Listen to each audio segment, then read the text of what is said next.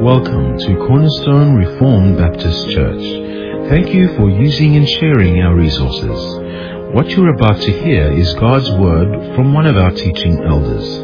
We trust that God's Word will inspire, instruct, and bless you. For further teachings or information on our ministry, please visit us on our website at cornerstonerbc.com. That's cornerstonerbc.com.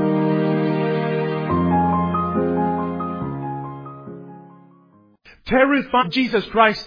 And my dear brother, my dear sister, the Lord Jesus Christ Himself taught about this very serious reality extensively through His ministry. And now, out of the many questions that He was asked, out of the many questions that both the disciples and the people asked Him about the faith and about the kingdom, there's one very important question that was asked of the Lord in Luke chapter 13 that at times we don't pay careful attention.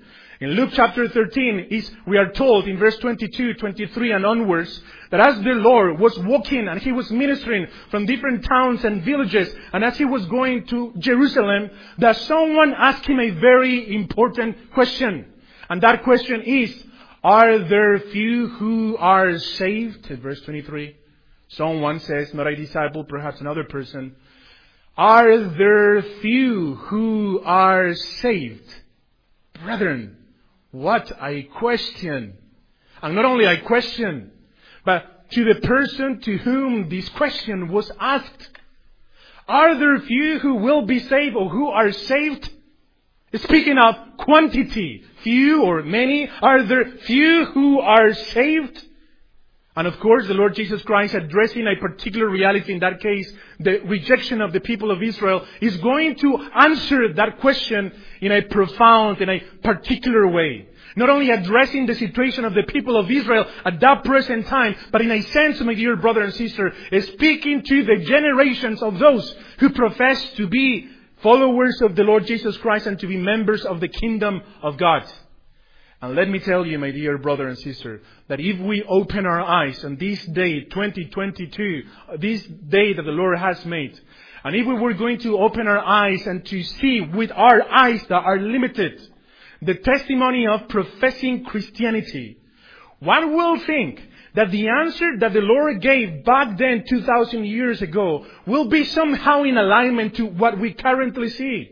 We see that in nations and in different countries, from different backgrounds, there are many millions of Christians. Professing Christians who on this very day are coming and gathering together in churches to open the Scriptures and to profess the name of the Lord Jesus Christ. Millions upon millions of people from the moment in which that answer was given have professed the Lord Jesus Christ. Yet, the prophetic answer that Christ gave back then 2,000 years ago, it is somehow a little bit different to what our eyes perceive and see in the present contemporary times of professing Christianity. Strive, He said. Strive to enter. Upon that question, are there few who are saved? Strive to enter the narrow gate. For I tell you, the Lord says, strive to enter the narrow gate, for I'll tell you that many, not few, but many. The one person had asked about the quantity of those who were going to be saved, asking, are there few those who will be saved? And the answer of the Lord is, be careful to what I'm going to be saying. There are many. Strive to enter through the narrow gate, because there will be many. And on that day will come and knock and try to enter through the narrow gate, and they will not be able to enter through that narrow gate. Oh, brethren, that is a terrifying answer given by the mouth of the Lord. That many will come attempting, trying to enter through that narrow gate that gives an entrance into the kingdom of the Lord, and they will not be able. They will willingly come to try to enter to the narrow or through the narrow gate, and they will not be able. They will be received by the Master who has shut and has closed the door. The ancient doors that once were open so that the Lord Jesus Christ will enter as a human and will be thrown and given the right as a king of humanity. The ancient doors that were lifted up for this Lord of glory, whom enter, conquering death. These ancient doors of the kingdom of God will be shut and closed to many who will not be able to enter through those doors. They will be seen from the outside of those doors how Abraham and Jacob and Isaac and all the prophets of the Old Testament are partaking of the table of God. And we're told even there in that passage that even people from the east and people from the west and people from the north and people from the south, that is the Gentiles, will be partakers of that kingdom in which many people who attempted and tried to enter and walk through that path will arrive to the narrow gate. And the door will be closed. Depart from me. Where do you come from? Where do you come from? The Lord will ask the question. Lord, didn't we eat and drink with you? Did you not minister and preach in our streets? Where's not your presence among us? They will say. Depart from me, you workers of iniquity. I never knew you, it says in Matthew chapter 7. I never knew you, brethren. Terrifying words that divide humanity into categories. Those who are recipients of grace, who on that day will arrive to these doors and gates of splendor, who on that day will arrive to this narrow gate, not by virtue of their abilities or their strength, but rather because it's the same Lord who saved them, who is taking them until the end, and the doors will be open. But the Master will tell to them, come and enter and enjoy this rest that is being prepared for you. Not because they know, not because they are powerful enough, not because they have sufficient information, but rather because they gave up self. And they gave entirely themselves to the Lord. Many others, brethren, many, says the Lord Jesus Christ. Not a few, not equivalent, not a similar proportion, but the Lord says many will arrive to that door, to those gates, and will not be able to make it into. Brethren, this is a terrifying thought. And many of those professing Christians, many of those professing kingdom members, many of those professing sons of God and daughters of God will arrive up to this point fully convinced that they were walking through the narrow gate, or the broad way, or the narrow path. They were fully convinced that they were walking through the path of righteousness and salvation. They will arrive to that and knock and have a reason before the Lord of Lords. Didn't we prophesy in your name? Didn't we cast out demons in your name? Didn't we put your name in our mouths and profess to be following you? And brethren, many of those professing Christians and professing kingdom members will arrive to that point being led astray by many of the Antichrist that the apostle was warning in 1 John chapter 2. The apostle Peter says in 2 Peter chapter 2 that many will follow the sensuality of the false teachers. And the apostle John here is concerned with that reality, brethren, that these false teachers are trying to deceive the church. That is what he says in verse 26. I write these things to you about those who are trying to deceive you. If the apostle did not see a need to write these things, he will not write them. He has said that the Christian has the anointing of the Spirit. It's true. The apostle has said that the Christian does not have any need that someone will teach him or teach her. That is true. The apostle has said, not only here, but also in John chapter 14, that the Spirit of God will instruct us and point us to Christ. It is true. The apostles have said that we will make it until the end, that He will preserve us and keep us. That is true. But it's also true that many Christians will be deceived. And that's why, my dear brother and sister, that's why the apostles care so much for the church that they are giving these warnings. Warnings of false teachers and false antichrist, or antichrist better, that will come trying to confuse the message of Christ. And what is worse, my dear brother and sister, is that we are told in the scriptures that it's necessary that this thing will happen. It is necessary, not only because God has ordained that false teachers will be in the context of the church, but the purification process of the church and the purifying process of the soul of believers happens through pain and separation.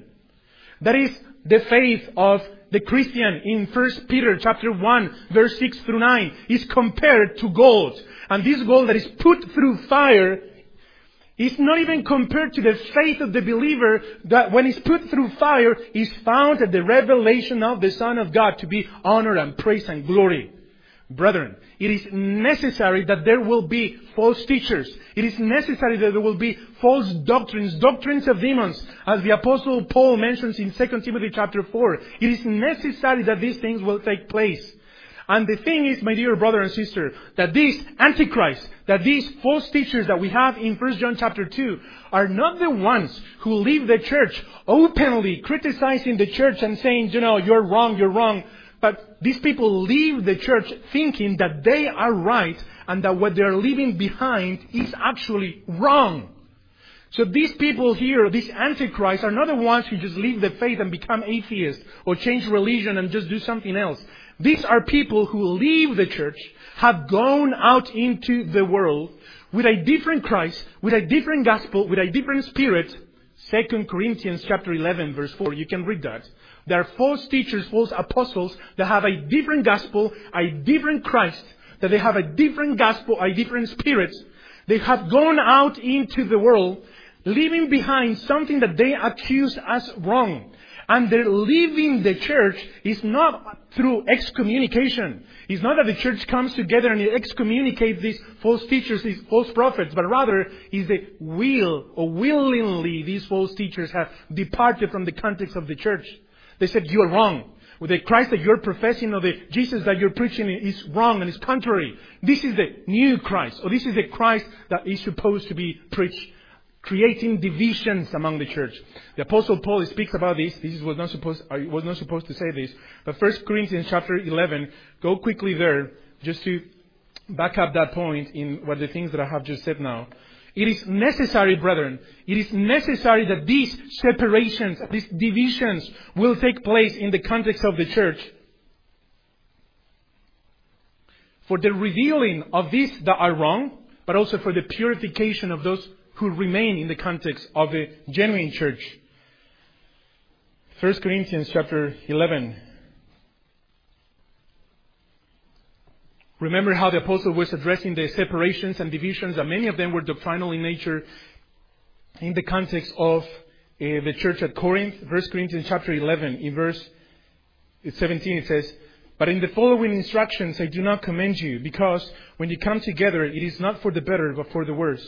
For in the first place, when you come together as a church, I hear that there are divisions among you, and I believe it in part. For there must be divisions or factions among you in order that those who are genuine among you may be approved or recognized. It is necessary that there will be divisions, separations, factions among you. Many of those divisions and separations were happening because of doctrine. It was necessary that there will be these divisions, these factions, so that those who are approved, those who are recognized may be clearly seen. They may clearly remain. Now, brethren, you can see how 2,000 years of church history and church practice can allow people to take those verses in 1 John chapter 2 to go and create their own cult.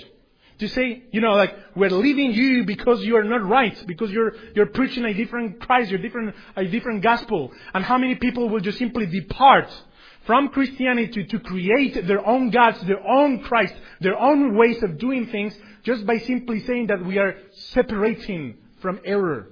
It is a very serious matter, brethren, that if the Lord does not give grace to a local church, that if the Lord does not grant us the Spirit of Christ, not only in the things that we believe, and not only in the doctrine that we hold, but more importantly, in the heart of Christ inside of us to deal with truth, then we can easily deceive ourselves in ways that are crooked and not according to what it is written.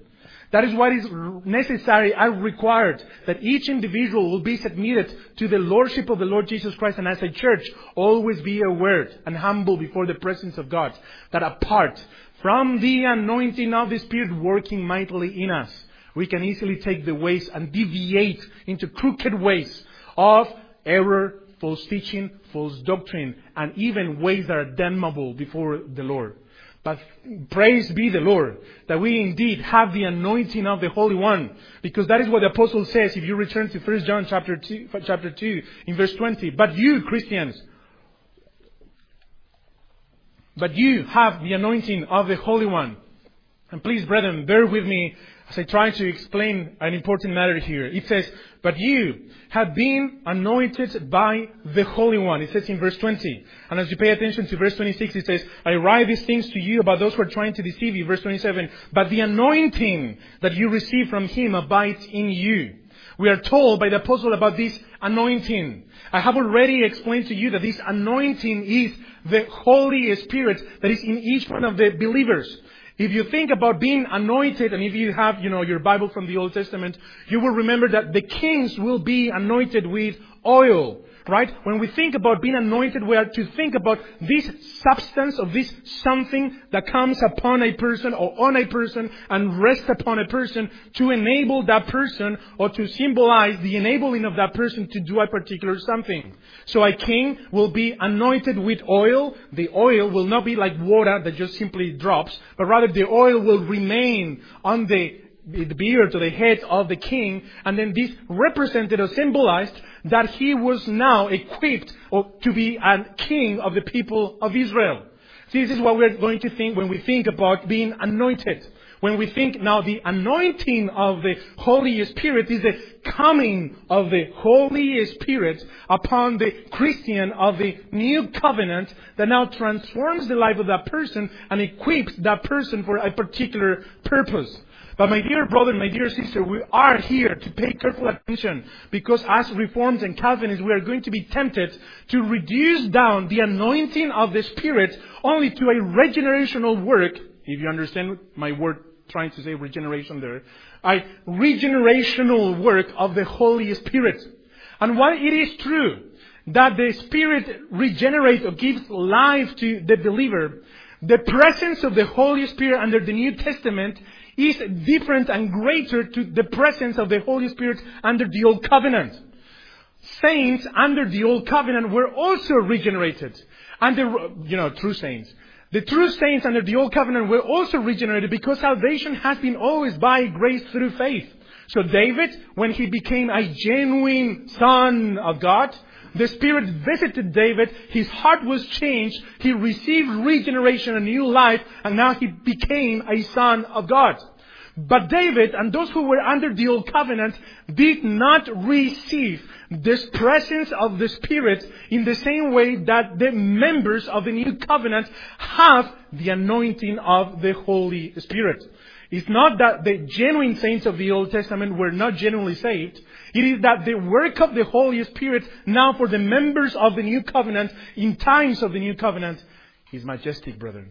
And it's very great. And it's very glorious. And something was needed so that we will be anointed by the Holy Spirit. The first thing that I want you to pay attention to is by the one who has anointed us. Verse 20. Who has anointed us, brethren? The Holy One. So it says, but you Christians have been anointed by the Holy One. Now, I have said last time and try to repeat once again that the anointing is the Holy Spirit. And we are told in verse 20 that we have been anointed with this Holy Spirit by the Holy One. So whoever is the Holy One is the one who has anointed the Christian with the Spirit. Now, there is going to be one who testifies about who this Holy One is, and it happens to be a demon. A demon is the first one, at least from what I understand in the Scriptures, that testify about the identity of the Holy One. If you come very quickly to Mark chapter 1, a demon is going to tell us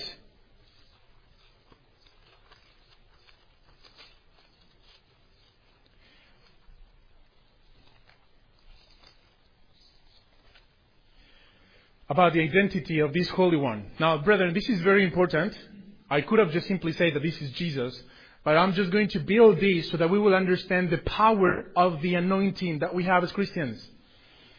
So let us come to Mark chapter 1. And whenever the temperature, brethren, is okay for you, just make faces so that I can ask Brother Gis to turn there. Verse 21. Mark chapter 1. It says, "And they went into Capernaum, and immediately on the Sabbath he entered the synagogue and was teaching. And they were astonished at his teaching, for he taught them as one who has authority, and not as the scribes." Of course, he is speaking about the Lord Jesus Christ, right? "And immediately there was in their synagogue a man with an unclean spirit, and he cried out, 'What have you to do with us, Jesus of Nazareth? Have you come to destroy us? I know who you are, the Holy One of God.'" We have a testimony now from a demon that tells us that the Holy One is the Lord Jesus Christ. John says in 1 John chapter 2 verse 20 that the Christian has been anointed by the Holy One.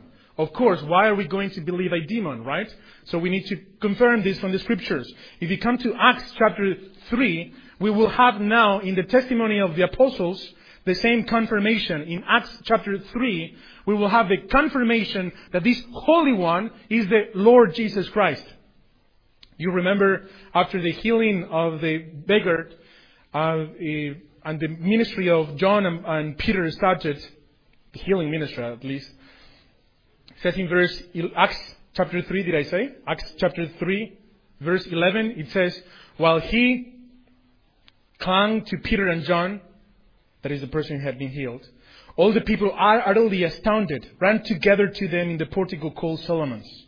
And when Peter saw it, he addressed the people, 'Men of Israel, why do you wonder at this? And why do you stare at us as though by our own power or piety we have made him walk? The God of Abraham, the God of Isaac, and the God of Jacob, the God of our fathers, glorify his servant Jesus, whom you delivered over and denied in the presence of Pilate when he had decided to release him. But you denied the holy and righteous one, and asked for a murderer to be granted to you. And you killed the author of life, whom God raised from the dead. To these we are witnesses. And his name, by faith in his name, has made this man strong, whom you see and know. And the faith that is through Jesus has given the man this perfect health in the presence of you all." It says in verse 14, "But you deny the holy and righteous one." Brethren, so we have that the Christian is anointed by the Holy One, who is Christ Jesus, the Son of God. Now this is very important because we don't see it in English, but the apostle is just playing with certain words there. Christ is the anointed one, if you remember from the translation. That is what it means to be the Christ. The Christ is the anointed one. And the Antichrist is the one that is in opposition to the anointed one. And now the apostle is saying, but you have been anointed by the anointed one, the Lord Jesus Christ. Now, brethren, this is very important. The fact that here now the apostle recognizes that the anointing with the Spirit is not from the Father, but is from the Son. Why? Because in the New Testament, even though we read extensively that the Christian has the Spirit of God, the Scriptures speak interchangeably of the presence of the Spirit of God in us as being the Spirit of Christ, the Spirit of the Lord Jesus Christ. Quickly come to Romans chapter 8 just to prove that point, and then we can just move on to the following thing. The Spirit of God that is indwelling the believer is the Spirit of Christ. Romans chapter 8.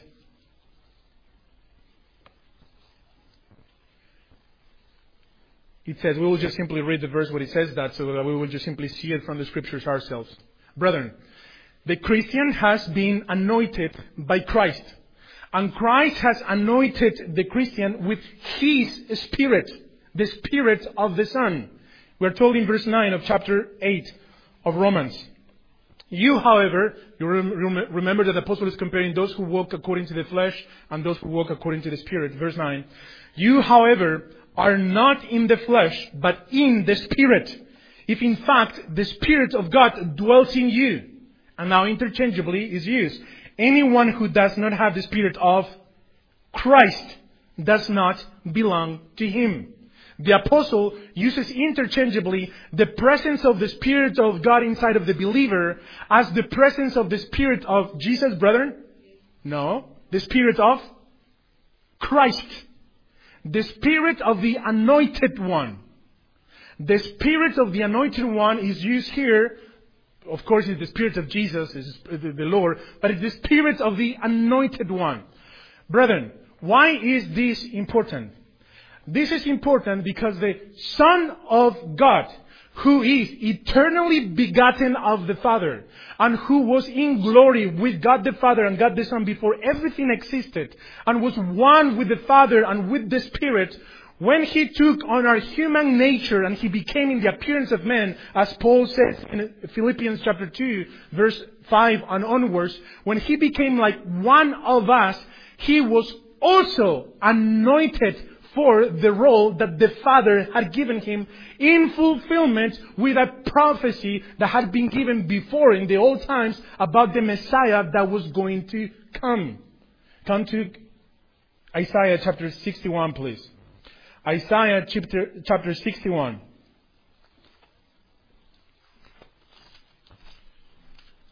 Just bear with me, please, and let me just rebuild this. Isaiah chapter 61, and perhaps this is a prophecy, brethren. This is a prophecy of the Messiah and of the Christ that was going to come that is very well known, I think, among Christians, right? Professing Christians. So we have in chapter 61 of Isaiah. You remember now this prophecy that is given about the Son, about the Messiah that is to come. Now it says, "The Spirit, the Lord God, is upon me, because the Lord has anointed me to bring good news to the poor. He has sent me to bind up the brokenhearted, to proclaim liberty to the captives, and the opening of the prison to those who are bound, to proclaim the year of the Lord's favor and the day of vengeance of our God, to comfort all who mourn, and to grant to those who mourn in Zion, to give them a beautiful headdress instead of ashes, the oil of gladness instead of mourning," speaking of Psalm 45, "the oil of gladness instead of mourning," which the author of Hebrews uses in Hebrews chapter 1. "The garment of praise instead of a faint spirit, that they may be called oaks of righteousness, the planting of the Lord, that He may be glorified." And I'm not going to continue reading because my reading is very broken. And also I'm not going to refer to any of that there. But brethren, you see here from this prophecy now, from chapter 61, that the Messiah is going to be anointed with the Spirit of God. "The Spirit of the Lord God is upon me." This is Christ, right? Speaking, of Jesus speaking. "Because the Lord has anointed me to bring good news to the poor." The Spirit of the Lord is to anoint the Messiah so that the Messiah will go and proclaim the truth that He was called to proclaim of what we have just read. And you remember when this was fulfilled, right, brethren? When was this fulfilled? When was the coming of the Spirit of God upon the Son, brethren? Baptism. If we go to Matthew chapter 3, bear with me and let's go to Matthew chapter 3. Because in Matthew chapter 3 now we have the fulfillment of what we have just read there. Matthew chapter 3, and bear with me.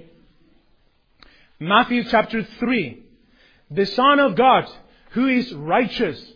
The Son of God who has been in full communion with the Holy Spirit from eternity past. The Son of God who is God Himself.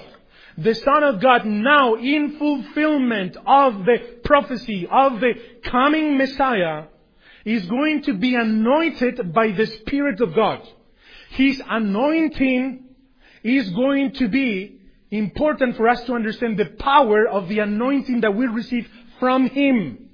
Now, the Lord Jesus Christ is being anointed here in the baptism. It says in Matthew chapter 3, verse 13.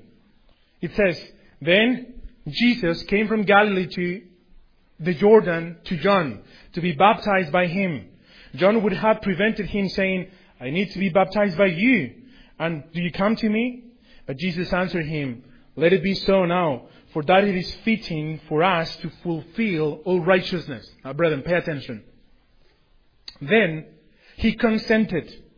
And when Jesus was baptized, immediately he went up from the water, and behold, the heavens were opened to him, and he saw the Spirit of God descending like a dove and coming to rest on him. Do you see that vocabulary? The Spirit of God came from heaven upon him and rest upon the Lord. This is the anointing of the servant of God. This is the anointing with the Holy Spirit of the Lord Jesus Christ. This is the anointing of the Son of God by the Spirit of God by the Father. The Father is anointing His Son with His Holy Spirit. The Holy Spirit is coming to rest upon now the anointed Christ. This is now the first thing that the Father is going to do for, or on behalf of, for better, the anointed Son. It says there in verse 17, and behold, well, let us just read from 16. And when Jesus was baptized, immediately he went up from the water, and behold, the heavens were opened to him. And he saw the Spirit of God descending like a dove and coming to rest on him. And behold, a voice from heaven said, "This is my beloved Son, with whom I am well pleased." A voice that comes from heaven, not to confirm to the Son the sonship from the Father, because he already knew that he was the Son, but rather a voice that comes from heaven to confirm the sonship of this Messiah from those who received and hear the message that was coming, from above. A message comes and says, "This is my Son, with whom I am well pleased." Brethren, upon the anointing of the Lord Jesus Christ, something very important happens. The Lord is taken to be tested in the wilderness. We have in chapter 4. Then Jesus was led now by the Spirit. You see there in chapter 4, verse 1. And Jesus, now the anointed Son of God, by this Spirit that has come upon him, sent from the Father, now comes to this Son, Jesus Christ, and this Spirit is leading him to be tested. Now, there are many things that we could say about the testing, but of course it will not be the right time to say. But now he's been tested. And upon his testing and his approval, he was approved. He passed the test in a very different way to what Adam did in the garden. Remember the garden? Now, this Adam that comes to save us, he's tested after he has been anointed. And we are told very clearly that after that, in verse 12, and also in Luke, he will start with his ministry. And even perhaps this is the title that you may have in verse 12 of chapter number 4. Jesus begins his ministry or something like that. We are told that now when he heard that John had been arrested, he withdrew into Galilee, and leaving Nazareth, he went and lived in Capernaum by the sea in the territory of Zebulun and Naphtali, so that what was spoken by the prophet Isaiah might be fulfilled. And now speaking of the prophecy of Isaiah 9, I think, of Zebulun and Naphtali, the light that comes to those regions there. But brethren, after the anointing of the Son of God, and bear with me, brethren, after the anointing of the Son of God with the Holy Spirit, now this Son of God is filled with the power of God to go and to fulfill the ministry that had been prophesied in Isaiah 61 of proclaiming the truth, the day of the Lord. If you quickly come to Luke chapter 3, we have now the proof there that this is indeed what actually took place. In Luke chapter 3, or chapter 4 I think it is.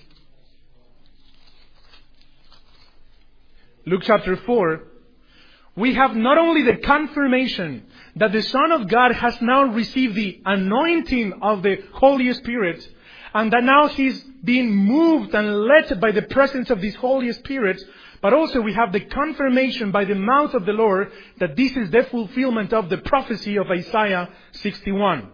So in Luke chapter 4, brethren, in Luke chapter 4, we have the same narrative of the temptation as in Matthew chapter 3. And then we are told, Luke speaks more of the Holy Spirit. But then he says in verse 14, and Jesus returned in the power of the Spirit. You know, like what Matthew narrated there in verse 12, like he went to Capernaum, to Galilee, in his words. For Luke is, and Jesus returned in the power of the Spirit to Galilee. The Spirit that led the anointed Son of God into the wilderness to be tempted is the same Spirit now that is leading the Son into Galilee. And a report about him went out throughout all the surrounding country. And he taught in their synagogues, being glorified by all. This is glorified in the sense of praise, right? And then he says in verse 16, and he came to Nazareth, where he had been brought up, and as was his custom, he went to the synagogue on the Sabbath day, and he stood up to read. And the scroll of the prophet Isaiah was given to him. He unrolled the scrolls and found the place where it was written, the Spirit of the Lord is upon me, because he has anointed me to proclaim good news to the poor. He has sent me to proclaim liberty to the captives and recovering of sight to the blind, to set at liberty those who are oppressed, to proclaim the year of the Lord's favor. And he rolled up the scroll and gave it back to the attendant and sat down, and the eyes of all in the synagogue were fixed on him. And he began to say to them, today this scripture has been fulfilled in your hearing. Of course, he's not referring to what is happening there. He's saying, I am the fulfillment of these promises. You're waiting and expecting this Messiah that is going to be anointed by the Spirit of the Lord. What you see today in me is now the fulfillment of this prophecy that was given to Isaiah in Isaiah chapter 61. I am the fulfillment of it. Something very interesting happens. Because the response of these people is going to be rather positive. However, the outcome of the situation is going to be rather negative. Pay attention to verse 22. And all spoke well of him and marveled at the gracious words that were coming from his mouth. And they said, is this not Joseph's son? Verse 22 again. And all spoke well of him and marveled at the gracious words that were coming from his mouth. And they said, is this not Joseph's son? It was rather a positive response, right? They were marveled at the wisdom of this man that does not teach like the others. And they were also astonished that this was, Joseph's son. And these gracious words that were coming from his mouth. However, the response of the Lord is going to be one of prophetic judgment. It says in verse 23, and then the Lord said to them. Of course, the Lord knew everything, right? He was not responding according to that moment, but about everything that was going to take place. He says, and he said to them, doubtless you will quote to me this proverb, physician, heal yourself. You remember in his sufferings? Physician, heal yourself. That had not taken place yet. He's speaking about what is going to take place. Physician, heal yourself. What we have heard you did at Capernaum, do here in your hometown as well. And he said, truly I say to you, no prophet is acceptable in his hometown. But in truth I tell you, pay attention to this. But in truth I tell you, there were many widows in Israel in the days of Elijah, when the heavens were shut up 3 years and 6 months. And the great famine came over all the land. And Elijah, that is the prophet, was sent to no one of them, but only to Sarepta in the land of Sidon. Or Sidon, I think you will say. In other words, he was not sent to anyone in Israel, but he was sent to a Gentile land, in the land of Sidon, to a woman who was a widow. And there were many lepers in Israel in the time of the prophet Elisha. And none of them was cleansed, but only Naaman or Naaman, the Syrian. In other words, no one of the Israelites was healed, but the Gentiles were, when they heard those words. After they had heard the prophets, they were responding graciously. But after they heard those words, that it was not for Israel, but for the Gentiles, we're told in verse 28. When they heard these things, all in the synagogue were filled with wrath. And they rose up and drove him out of the town and brought him to the brow of the hill on which their town was built, so that they could throw him down the cliff. But as our brother has explained to us, this was not the hour, right? That was not the hour. So powerfully and miraculously, but passing through their midst, he went away. But a judgment had been proclaimed. The anointed Messiah had now come to speak and to open his mouth to proclaim the truth that God the Father had given him. Initially to bring this judgment upon the generation of the people of Israel who will reject the cornerstone, whose kingdom will be now given to people from the east, and people from the west, and people from the north, and people from the south. That the Gentiles now are going to be the recipients of the grace that the people of Israel thought that it was for them. Peter is going to tell us something very interesting about this. Come to Peter chapter 1, please. Peter is going to tell us something very interesting about this Spirit of Christ. This Spirit of the anointed Christ. If you come to 1 Peter chapter 1, verse 10 and onwards, then the apostle is going to expound in this truth there, my dear brother and my dear sister. 1 Peter chapter 1.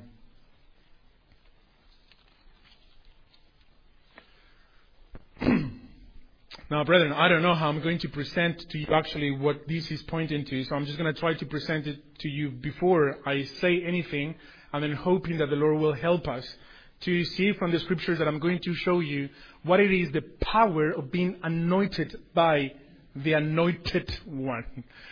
Brethren, the scriptures say, may the Lord help me, the scripture says in Hebrews chapter 1, remember that in other times and in other ways, God spoke to the fathers through the prophets.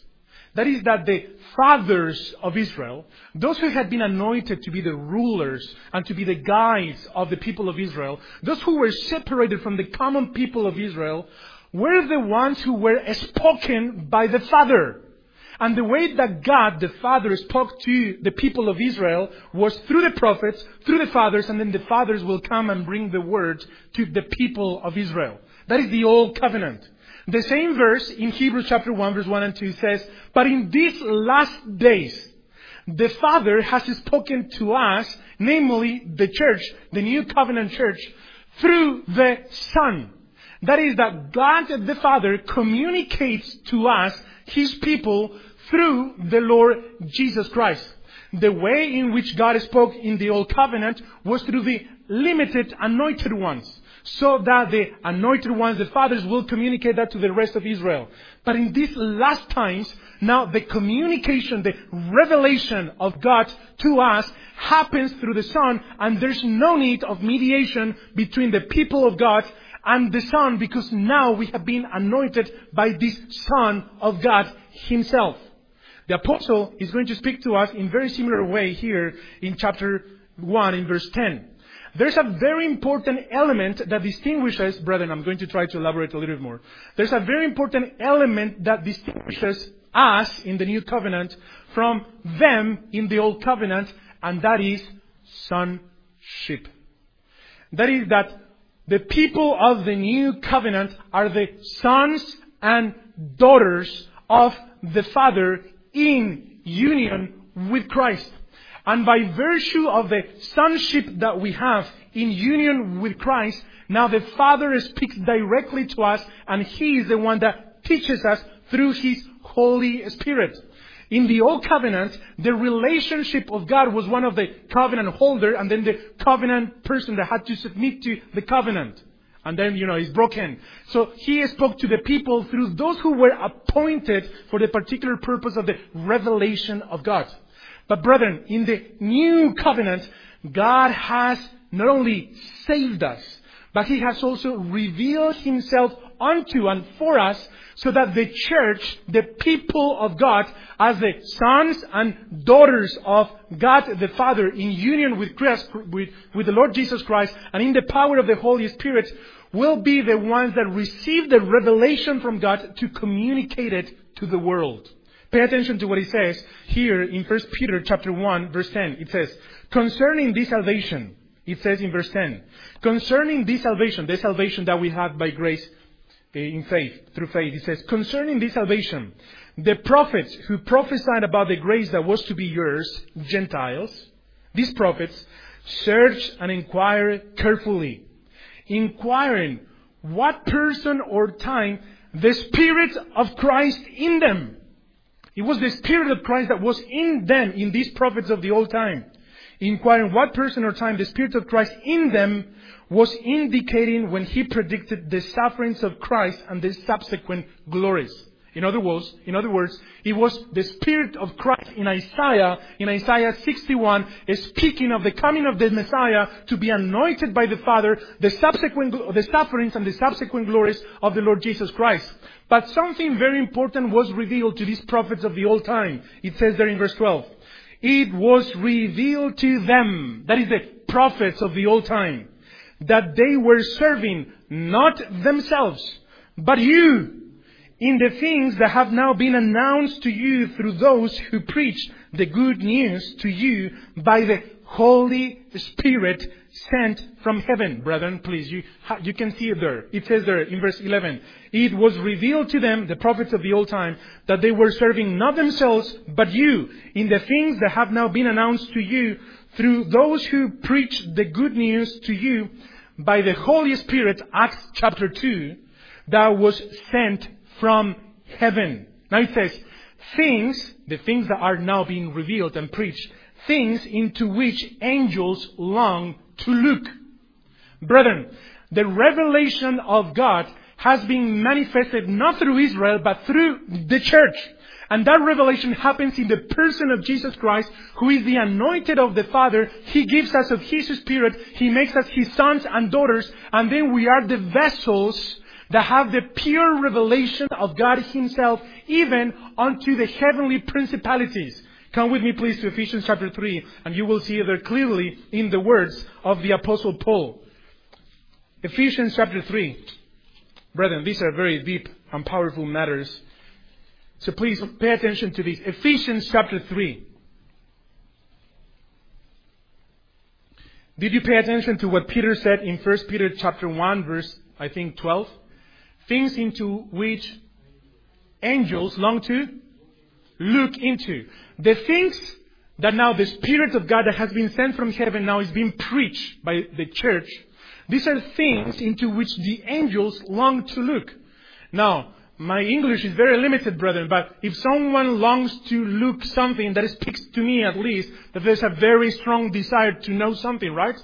If you long to look something, you really want to see something that you're not seeing, something that you cannot understand, something that you have not seen. You long to look. Angels long to look.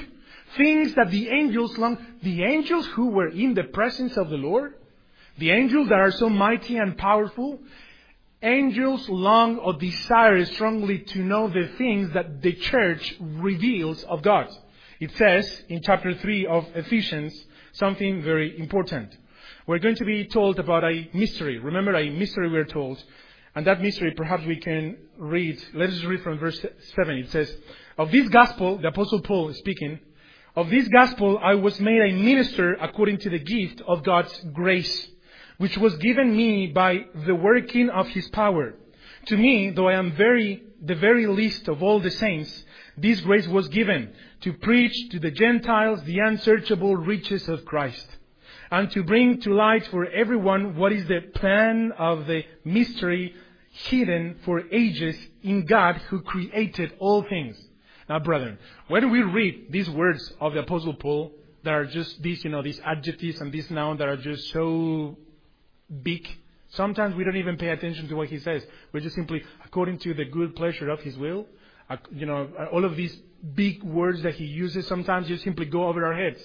But pay attention to what he says in verse 9.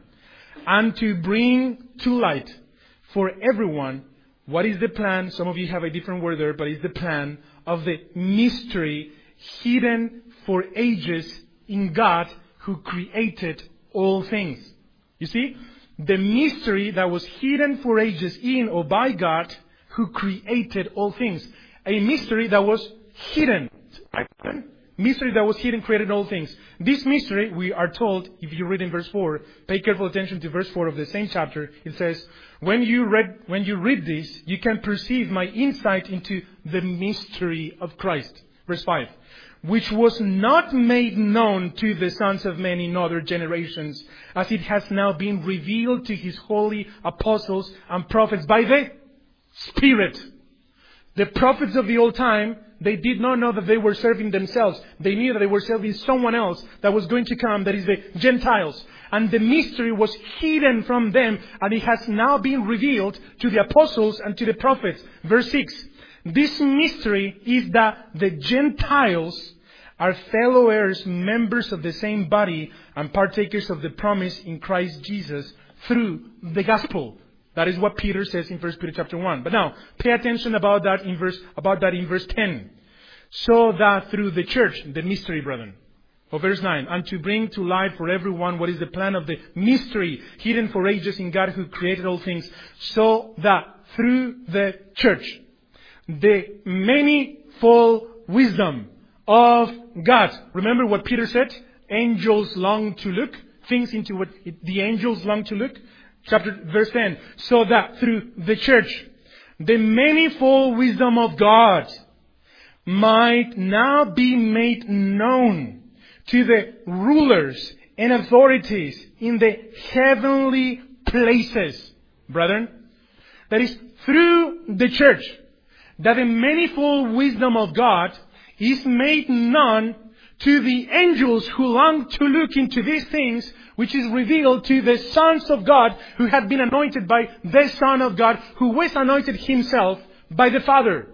Brethren, sometimes, I don't know if this sounds very good, but sometimes I think that when the saints are gathered together, brethren, we don't see it. But when we gather together and we expound the Scriptures and when we speak things of Christ, if the Lord reveals to us through the Scriptures the things that are contained here, and we just don't simply come and just, carelessly approach the Scriptures, but rather we come before the presence of the Lord and the Lord reveals something to us, brethren, that the angels long to look. That the heavenly places desire to know and desire to hear, brethren. The manifold wisdom of God that is revealed through the heavenly places, through the church.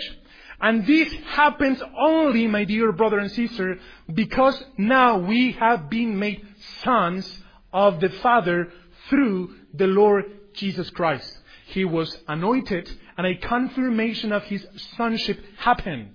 Come with me to Romans chapter 1. I see in your faces that you don't get the thing that I'm just saying there. Come to Romans chapter 1, please. Go to Romans chapter 1. You remember the vindication of the sonship of the Lord Jesus Christ according to Paul in Romans chapter 1? The vindication of the sonship of Christ in Romans chapter 1.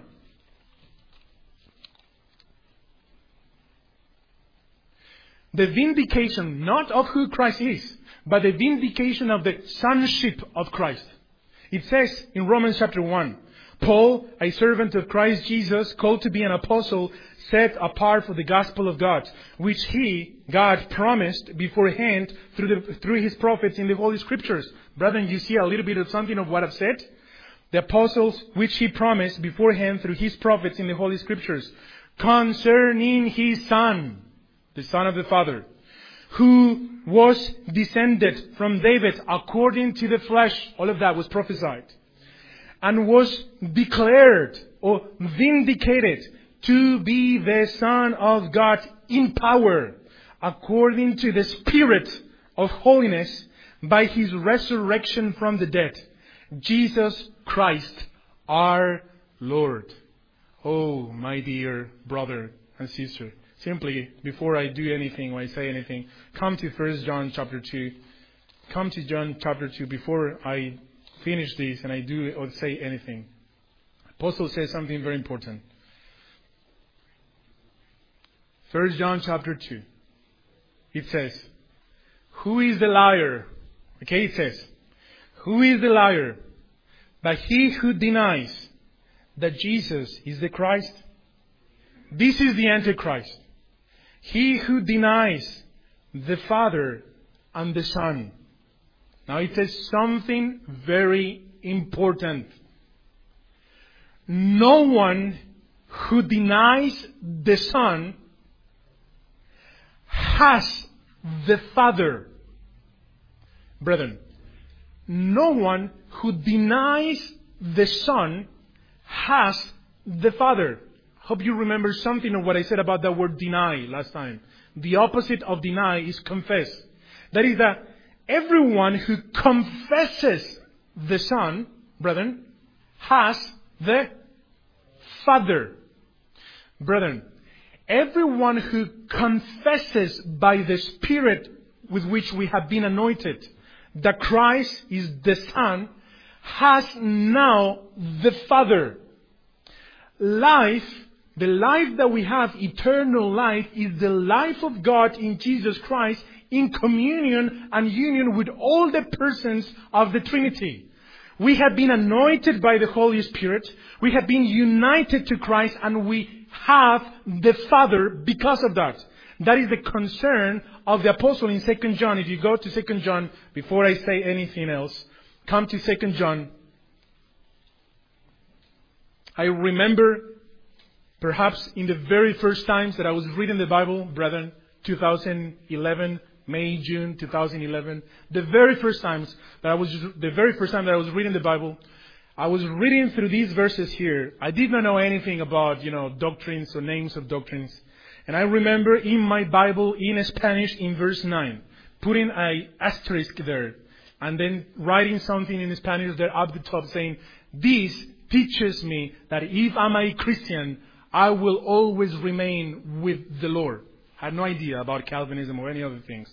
But this teaches me that if I'm with the Lord, or if I'm a Christian, I will always be with the Lord. It says in verse 9, everyone who transgresses or goes ahead and does not abide in the teaching of Christ does not have God. And then it says, whoever abides in the teaching has both the Father and the Son. My dear brother and my dear sister, that the Christian who abides in the teaching and confesses the Son has the triune God. And then he says in verse 1 of 2 John, I'm sorry that I'm just reading so much, but this is just to clarify. There's in verse 1 in 2 John, pay attention to these words, brethren. The elder to the elect lady and her children, whom I love in truth. And not only I, but also all those who know the truth. Okay, the truth. Those who know the truth. Because of the truth, and that truth should be with the capital T, because that is the Spirit, that abides in us, because of the truth that abides in us and will be with us forever. Grace, mercy, and peace will be with us from God the Father and from Jesus Christ, the Father's Son. And that relationship between the Father and the Son is in truth and in love.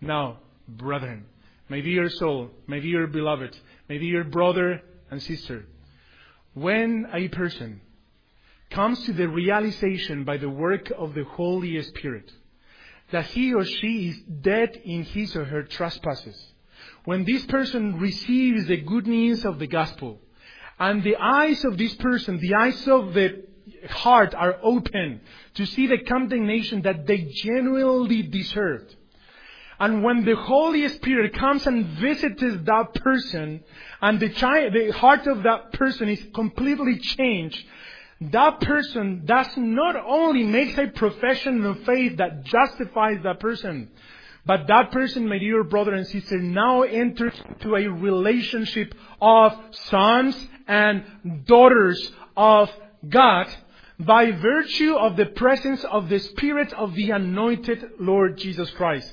I'm about to start to speak, but please come with me to Galatians chapter number 4. There's something here important in Galatians chapter 4 that you should see and consider. Come to Galatians chapter 4 and you will see here something very important. Galatians chapter 4, before I said anything.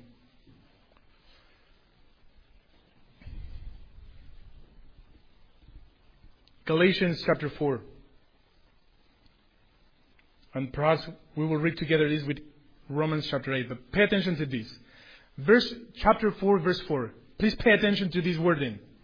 But when the fullness of time had come, God sent forth His Son, born of a woman, born under the law.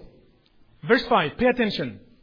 To redeem those who were under the law, so that we might receive adoption as sons. Right? 6. And because you are sons. Now distinguishing here, brethren. Because you are sons already, it says, God has sent His Spirit, brethren. No. God has sent the Spirit of His Son into our hearts, crying, Abba, Father. So you are no longer a slave, but a son. If a son, then an heir through God. Oh, brethren, there are like 5 passages now that I want to take you, but then this sermon will not be a sermon, but rather a scripture reading from the pulpit. Brethren, go to Hebrews chapter 6. He learned obedience as a son, right? Go to Romans chapter 8. We have received the Spirit by whom we cry, Abba, Father, brethren. Now pay attention to this Colombian person speaking here, brethren. When we receive life, life where we're saved as Christians, yes, we receive eternal life. But the more glorious thing about that is not that we receive eternal life, is that we receive the life of Christ. But brethren, there's something more glorious than that. Because it's not that we receive the life of Christ. It's that we receive the life of the victorious Lord Jesus Christ, who died and was resurrected. And the resurrected life of the Lord Jesus Christ, Romans chapter 6, verse 6:23, the life of the resurrected Jesus Christ is the life that now we receive. Now, when we call the Father, Father, it's not because your intellect has been illuminated into the fact that the Creator of heavens and earth is your Father, but rather the Spirit of the Son of God who cry out to the Father in Gethsemane, the Spirit of the Son of God who suffered and communed with the Father through His time, the Spirit of the Son of God is the one that has been given to you, the Spirit of the Lord Jesus Christ, by whom we cry, Abba, Father. Not as sons who are just simply adopted in this cold and separated way that there's no affection there, but rather an adoption that happens with the Spirit of His Son Himself.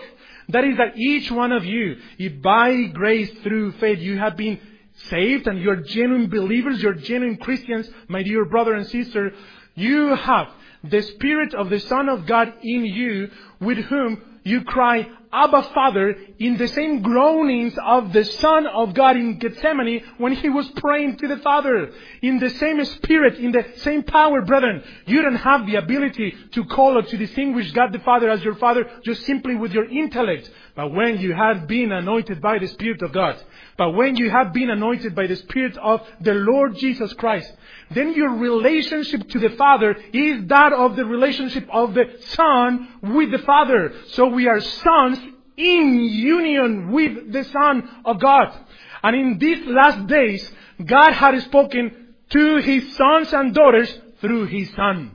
That's why it is ensured and it's guaranteed that by the anointing of the Holy Spirit that is in us, that is the same anointing that was in the Lord Jesus Christ, that He will teach us all things.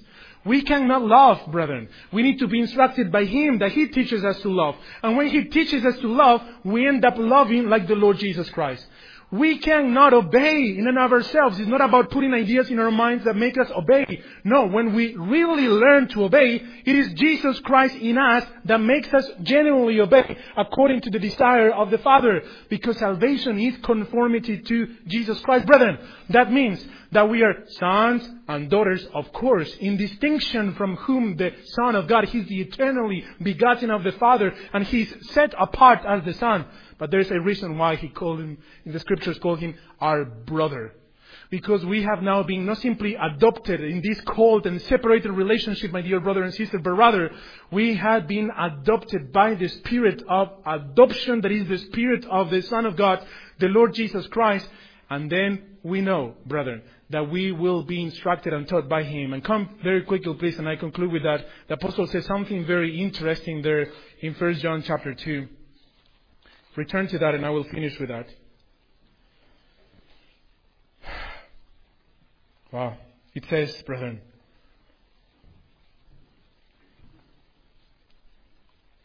verse 24, therefore, in 24, let what you heard from the beginning abide in you. If what you heard from the beginning abides in you, then you too will abide in the Son and in the Father. And this is the promise that He made to us, eternal life. You know what the gospel of the Apostle John is? It's just as simple as this. He died for you. He gave His life for you. In other words, He loved you so much that He gave His begotten Son to die for you. This love, His propitiation. He loved you so much.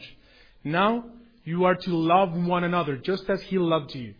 And as you love one another, wait for the coming of the Savior that is to come. And the Apostle repeats and repeats and repeats, let abide in you that which you heard from the beginning. Chapter 2, chapter 3, chapter 4, 2 John. Let that which you heard from the beginning abide in you. Brethren, because there's no more glorious, because there's no more powerful reality that thou of being Son of God. There's no greater reality, there's no more powerful truth that thou to be called son or daughter of God. There's nothing more powerful that is going to move us in ways of sanctification or changing our lives than to be a son of God. And if we are sons, then it says Paul in chapter 8 of Romans and in Galatians chapter 4, we are heirs. If we are sons with Christ, then we are heirs with Christ. And then we receive all things in Him. And then, the verses that He who began a good work in us will bring into completion make complete sense. Because it's not about us, but it's about our belonging to the Father. Our union to the Father in the person of Jesus Christ. That He has loved us in such a way, not only to forgive us, brethren, but also to make us His sons and daughters in the same way that the Lord Jesus Christ is the Son of the Father. This is the glorious reality of the gospel, brethren. Where are we going to go?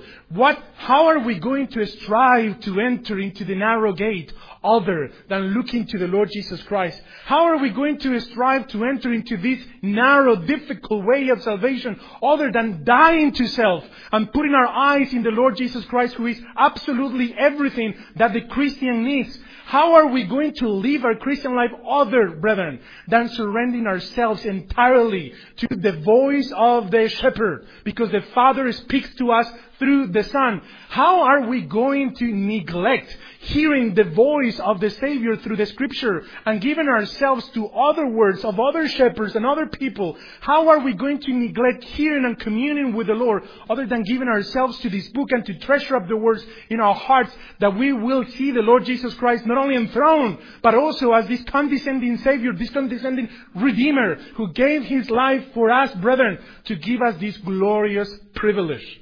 That independently of the feebleness of our ways, that independently of the limitations of our minds, that independently of the category of our sins, that independently of the blackness of the things that we have done, said, and the places that we have visited, that independently of all of those things, the love of God was so great that He gave His only begotten Son to rescue us, to redeem us, to complete our work in us, to call us sons and daughters, and to adopted us to Himself by Jesus Christ, according to the great riches of His grace. And in His day, brethren, and in that day, the day of the Lord, according to Ephesians chapter 1 and Ephesians chapter 2, it will be for the praise of His glorious grace.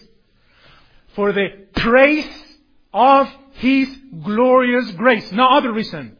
For the praise of His glorious grace. If grace was not sufficient, then the Scripture says His glorious grace. For the praise that every person from every tribe and every tongue will praise this God. Some people will confess the Lordship of our Lord Jesus Christ out of the grace that has been given to them. Some other people will confess the Lordship of the Lord Jesus Christ because the rod of iron of this King of Kings will break their knees and will make him bow before this Lord to confess that He is Lord and that He has rescued a people unto Himself for the praise of His glorious grace. Amen? Amen.